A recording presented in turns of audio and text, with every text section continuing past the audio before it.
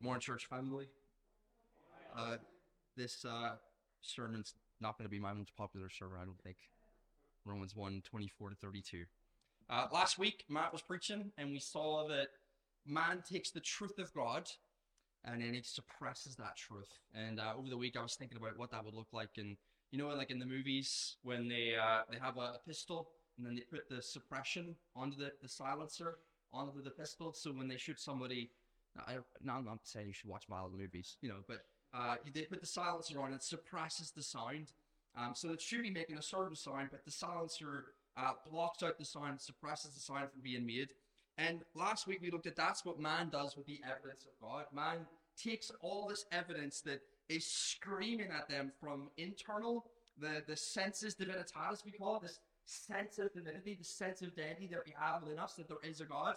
And then the creation outside of us is like neon lights and shouting everywhere that there is a God with whom we have to do. But it's like we put on blindfolds and noise cancellation earphones to block out the sight and the noise of the reality of God. We have become willingly blind. We have willingly put ourselves in the dark.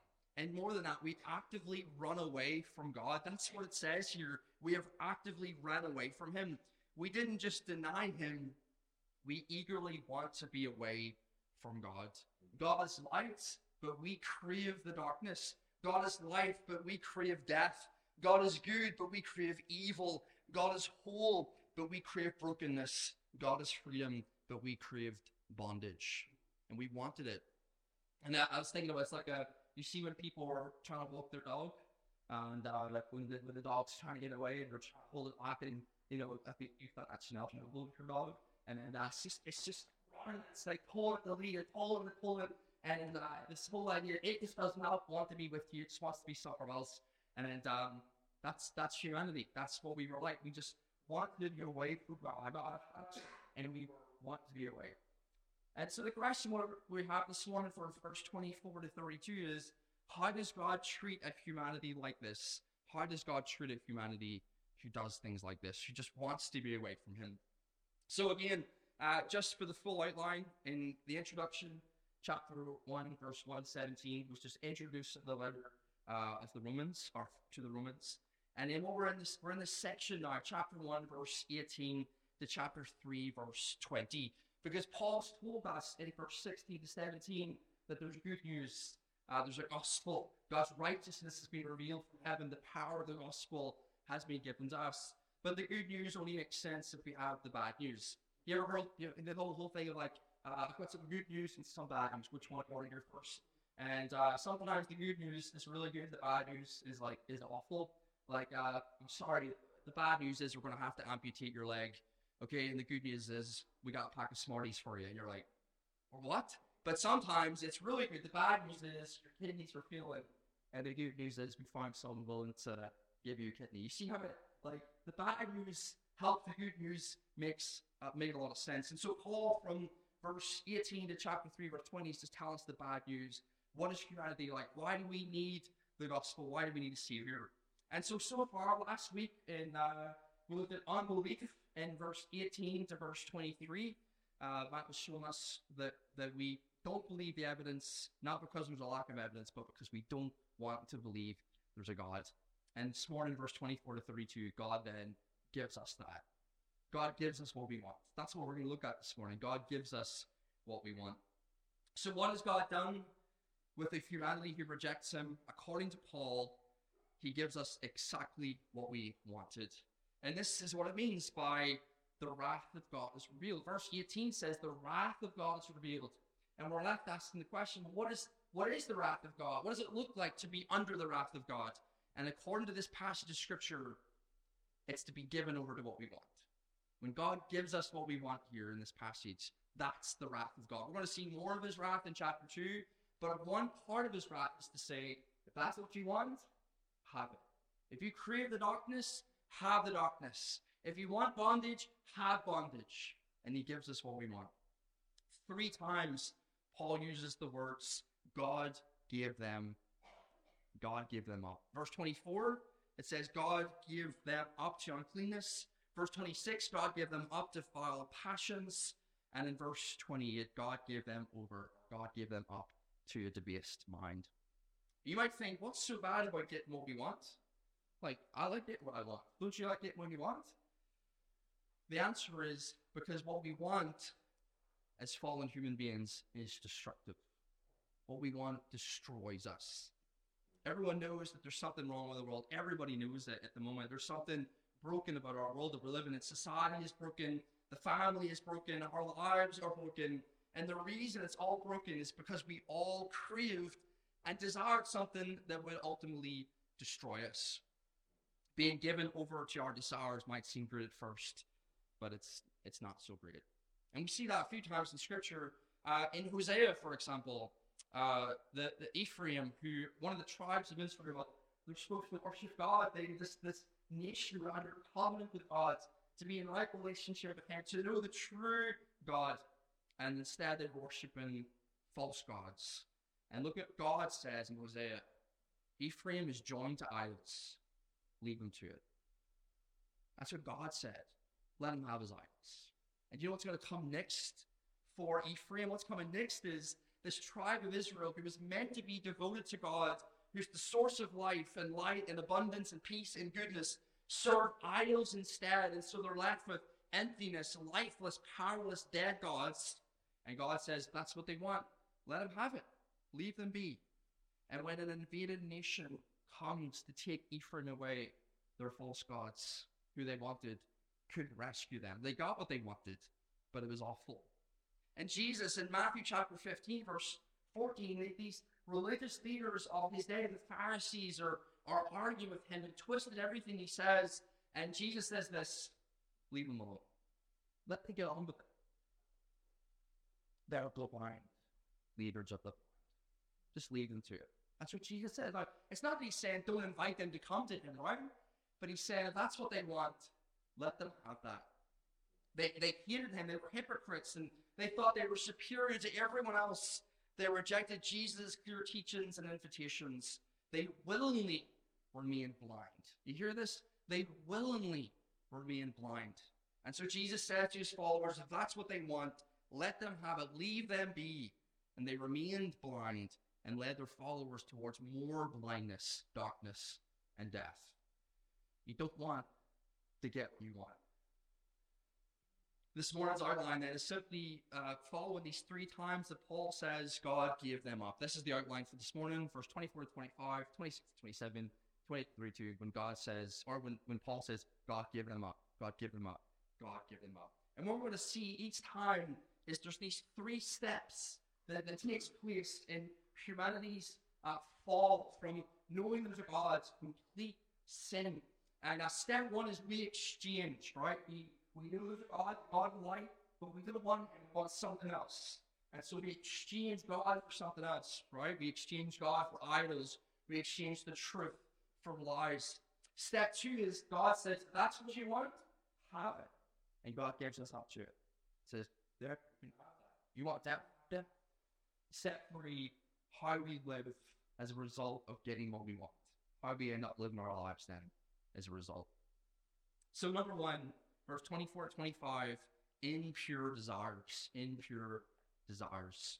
And in order to see step one, we just have to go to where Matt was preaching last week, verse 23. We see this exchange.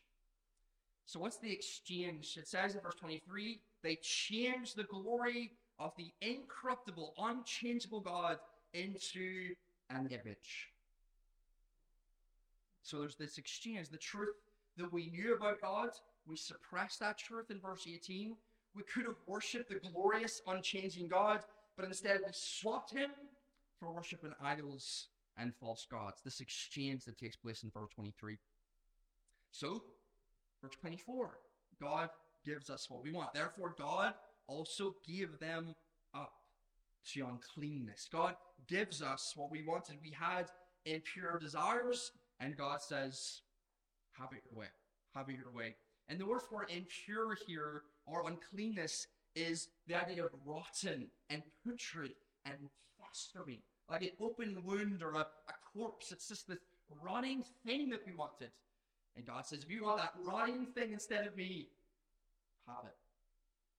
And then that leads to, what does that lead us to? Step 3, it leads to dishonor. God gave them up to uncleanness in the lust, the desires of their heart, to dishonor their bodies among themselves. So what did we do with our vile passions, our impure desires?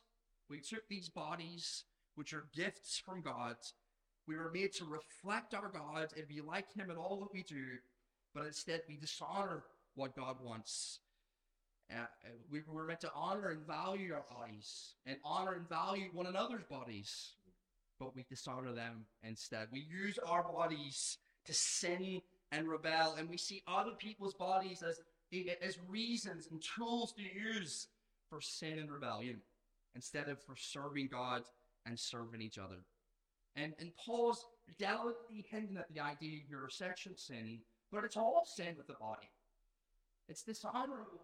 This body is meant to be used for honor. It's an honorable thing. It's an honorable vessel. And we use it instead to sin.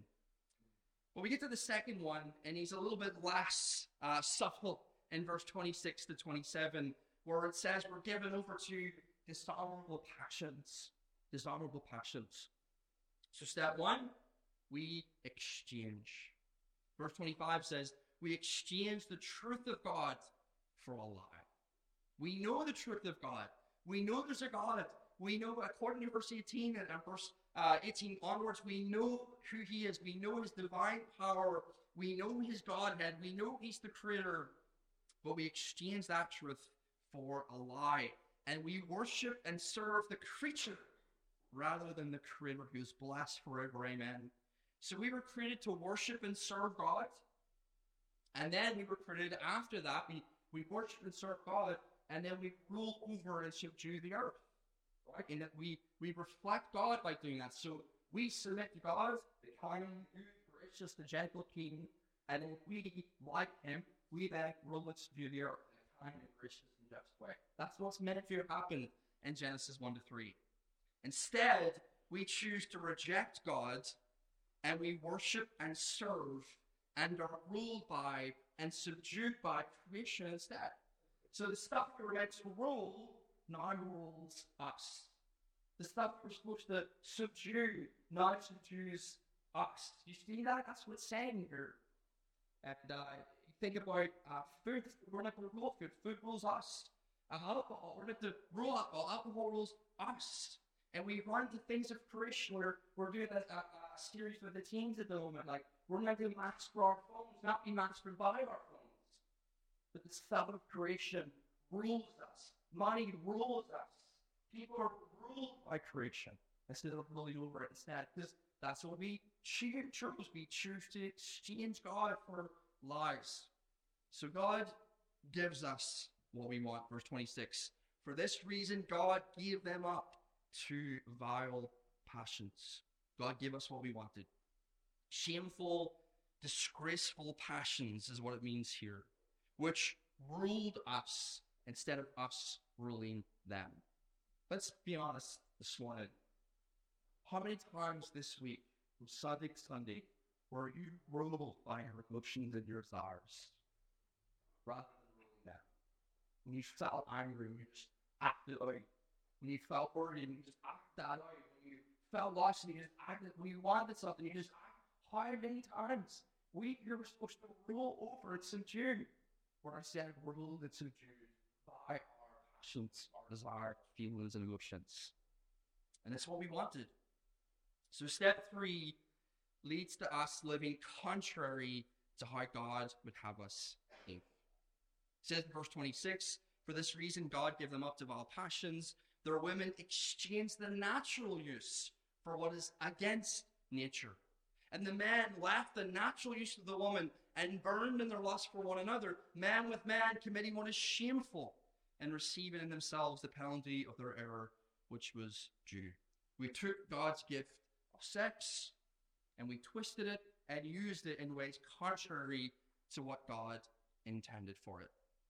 We abandoned God's good design for it, and we crossed His good, clear, and safe boundaries. We transgressed. It's the idea of transgressing is we go beyond the boundaries of what He had for His good gift. And this, of course, in verse 26 to 27, this is why it's going to be the least popular sermon I've ever preached. This is same-sex relationships that it's talking about here. Now, please don't get it twisted. Paul is not saying that same-sex relationships are the worst thing a person can ever do. What Paul has been doing so far is he's picking themes. First of all, he picked the theme of the body. This body, which was made for honor, to be treated with value and worth and dignity, is gone all the way to the extreme of being used for dishonorable things, right? Being treated with worthless. And then he takes this theme of sex, and he says the sex which was created for marriage between a man and a woman is pulled and twisted all the way. And one of those ways it's pulled and twisted is with same-sex relationships. But before we think we're off the hook, Paul has so much more to say from verse 28 to 32. And to be honest with you, verse 28 to 32 is where it just gets me right in the heart. So, verse 20 to 32, our third point then is debased minds. Debased minds. Step one, we exchange. Even as they did not like to retain God in their knowledge. We had the knowledge of God, but we pushed it out. We put on the noise cancellation headphones. We put on the blindfolds. We don't want to think about you, God. We don't want to retain you in our minds. We want to have no thoughts of you. And so God says, have what you want. God gave them over to a debased mind. The problem with not wanting God in your minds, right? This is the issue of not wanting God in your minds, is that God is the source of truth. So if you want God in your mind, you don't have truth in your mind. And God is the source of light, and the source of what's right, and the source of what's good, and He's the source of logic, and He's the source of reason. So when we say we don't want God in our thoughts, we want all goodness, and all truth, and all logic, and all reason, and all light. We want it out of us. And what are we left with then? Well, we're left in verse 28, we're left with minds that are debased, minds that are worthless. Empty thoughts is the idea here. We could have full thoughts, and we're left instead with empty thoughts. We get what we wanted from God. And then what does that lead to? Verse 28 to verse 32. It leads to us living lives that are unfitting. Not what they were supposed to be doing. Not living the way that they were meant to be lived. And what we're going to see once again in verse 28 to 32, it's how humanity treats one another. This is what's interesting. In all of these verses so far, in this whole passage, we reject God, which is the vertical relationship, and then we do something destructive towards one another. That's what's been happening here, right? So we reject God vertically. We don't want anything to do with you.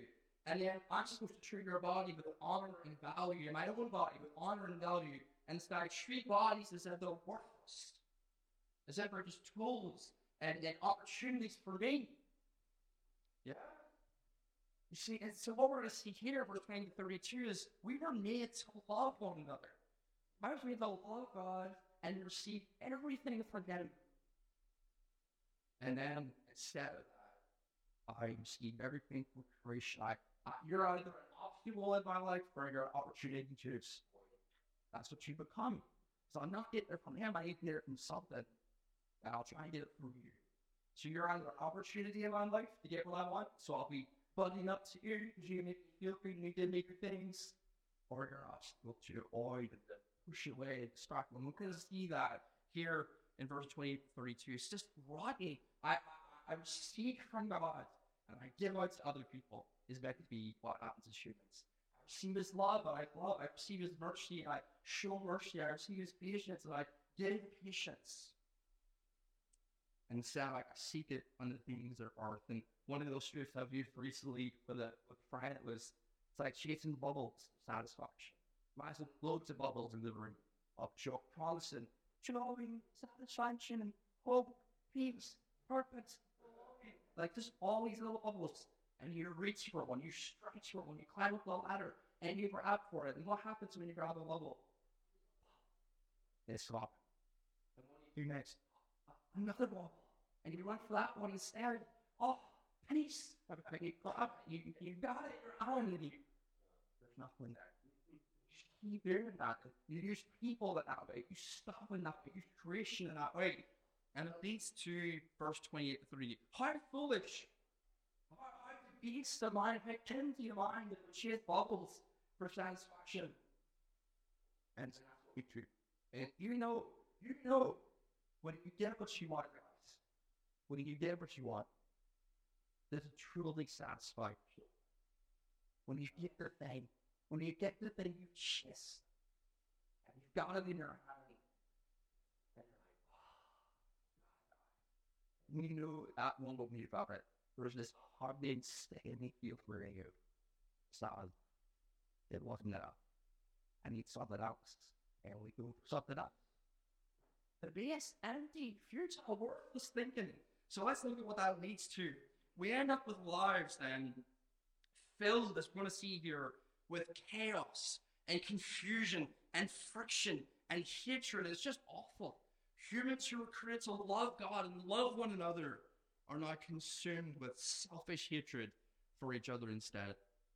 If you follow the flow of thought then from verse 28 onwards, we do those things which are not fitting.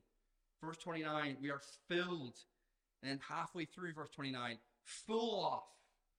And then towards the end, we are these people. So, verse 20, being filled with all unrighteousness, sexual immorality, wickedness, covetousness, and maliciousness. What's that telling us? It says this: we are filled with greedy, craving, grasping, never satisfied desires, which lead to us being filled with deep hatred for one another. So awful a description of humanity. Filled with greedy, craving, grasping. And then it goes on, we are full of envy and murder and strife and deceit and evil-mindedness. Envy is, I hate you because you've got what I want. Murder is, I hate you and I want to hurt you. Strife is, I hate you and I have broken, divisive relationships as a result of my hatred. Deceit is, I hate you and so I'm going to lie to you. Evil mind is, I hate you and I will never forgive you and I will get my revenge. Hate, hate, hate, hate. Titus says in Titus chapter 3, we spend our lives hating and being hated by one another. And then it goes on in verse 29. They are. And it starts to describe what we are as humans. Whisperers and backbiters. What's whispering and backbiting? Whispering is private slander and gossip, and backbiting is public slander and gossip. We just love talking bad about one another. We just love it. We're addicted to this. We love talking evil about one another, but privately and even publicly as well. Haters of God and violent, it says. What does that mean? It means we hate God and we hate one another. Haters of God and violent towards others. We hate God and we hate one another. It goes on and it says, proud and boasters. Proud and boasters. What does that mean? Secretly, we think we're better than everybody else. And publicly, we're quite prepared to let you know. That's what boasting is. I'm better than you. I got more money than you. I'm smarter than you. I'm better looking than you. I got more muscles than you. Whatever it is. I think secretly I'm better than you. And I boast it. I'll let you know that I'm better than you as well. It goes on to say, inventors of evil and disobedient to parents. Guys, those of you who are like living at home, Paul's right there. This is the dark list of humanity, and he throws in there disobedient to parents, also wickedness. Inventors of evil and disobedient. How do they come together? Inventors of evil means we invent things that are against God's good order. Disobedient to parents means we're rebellious against God's good order. We live contrary to it, and we rebel against it as well. It says, undiscerning and untrustworthy.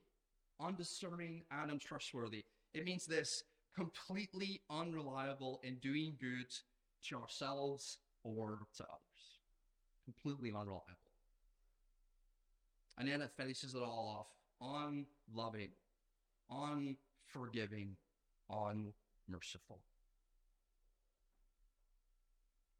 Verse 32 then says this: they who, knowing the righteous judgment of God, that those who practice such things deserve death, not only do the same, but also approve of those who practice them. What verse 32 says this: we know that God hates all this. We know it. Every human being on this planet knows a bunch of things according to God's word. Let God be true, every man a liar. Every human on this planet knows there's a God, and knows that he hates sin, and knows there's judgment. That's what Romans 1 says, inspired by God, who knows the hearts of men. Every human being knows there's a God, knows sin is sin, and knows their judgment for that sin. And it says here that they know the righteous judgment of God, that those who practice such things deserve death. They know it's evil. They know it's wickedness. They know. And yet they continue in it. Not only do they do the same, they continue in it, knowing it's evil, but they approve of those who practice it. They celebrate and approve of others entering into this sin with us. That's how we based our mind to become. That we know it's wrong, and we run with it, and we just love watching other people run heavily into death and destruction with us. Blind leaders of the blind. This is all just so awful. C.S. Lewis, who wrote The Lion, the Witch, and the Wardrobe, he said there are two kinds of people: those who say to God, thy will be done, or those to whom God says, thy will be done. And what we're seeing in Romans 1:18-32, it's those to whom God says, if that's what you want, ha. He also says this: the lost enjoy forever the horrible freedom they have demanded and are therefore self-enslaved. So awful. They enjoy forever the horrible freedom that they've demanded. Freedom from God, freedom from his commands, freedom from the light and from truth and from life, and are therefore self-enslaved, shackled to death. This is what we wanted. This is what we craved. This is what we exchanged God for. This is what we walked away from life and light for. And this is what we demanded from him. And this is what we got. And this is what we're stuck in. And everyone around us, you don't have to look very far at all to see broken lives, broken hearts, broken minds, broken families, and broken homes. And we are addicted to all of it. Totally addicted to all of this. We can see how destructive it is, how little it truly satisfies us. And yet we just keep going back to it over and over and over again. So man's basically good, right? That's what they say. Man's basically good. And Paul's like, amazing grace, how sweet the sound that saved.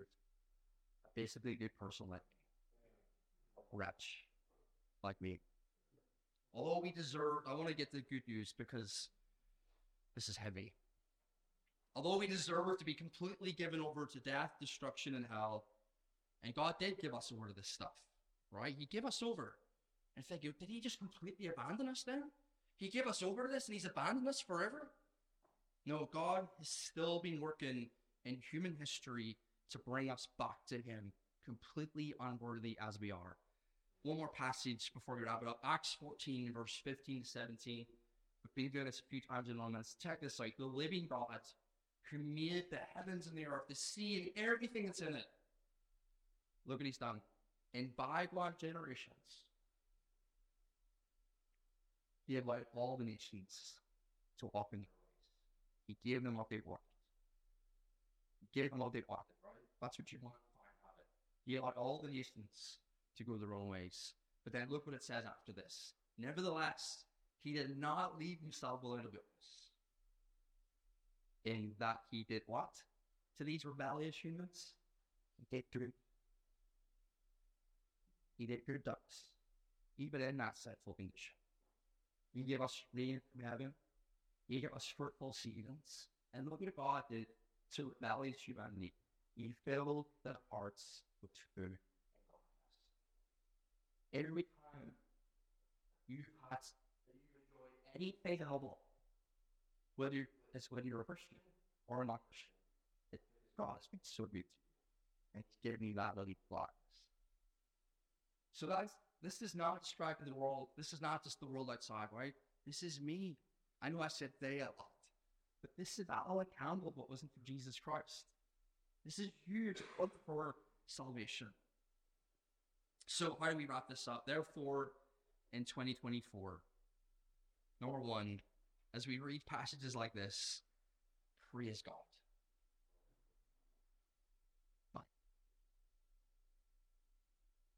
How wonderful is the gospel to take people like that and rescue them. That Jesus would come and die on the cross for people like that. People like I'm everything on everything just read is me. And Christ went to the cross and died like this and took my wrath and said at the end of his life, what did he say?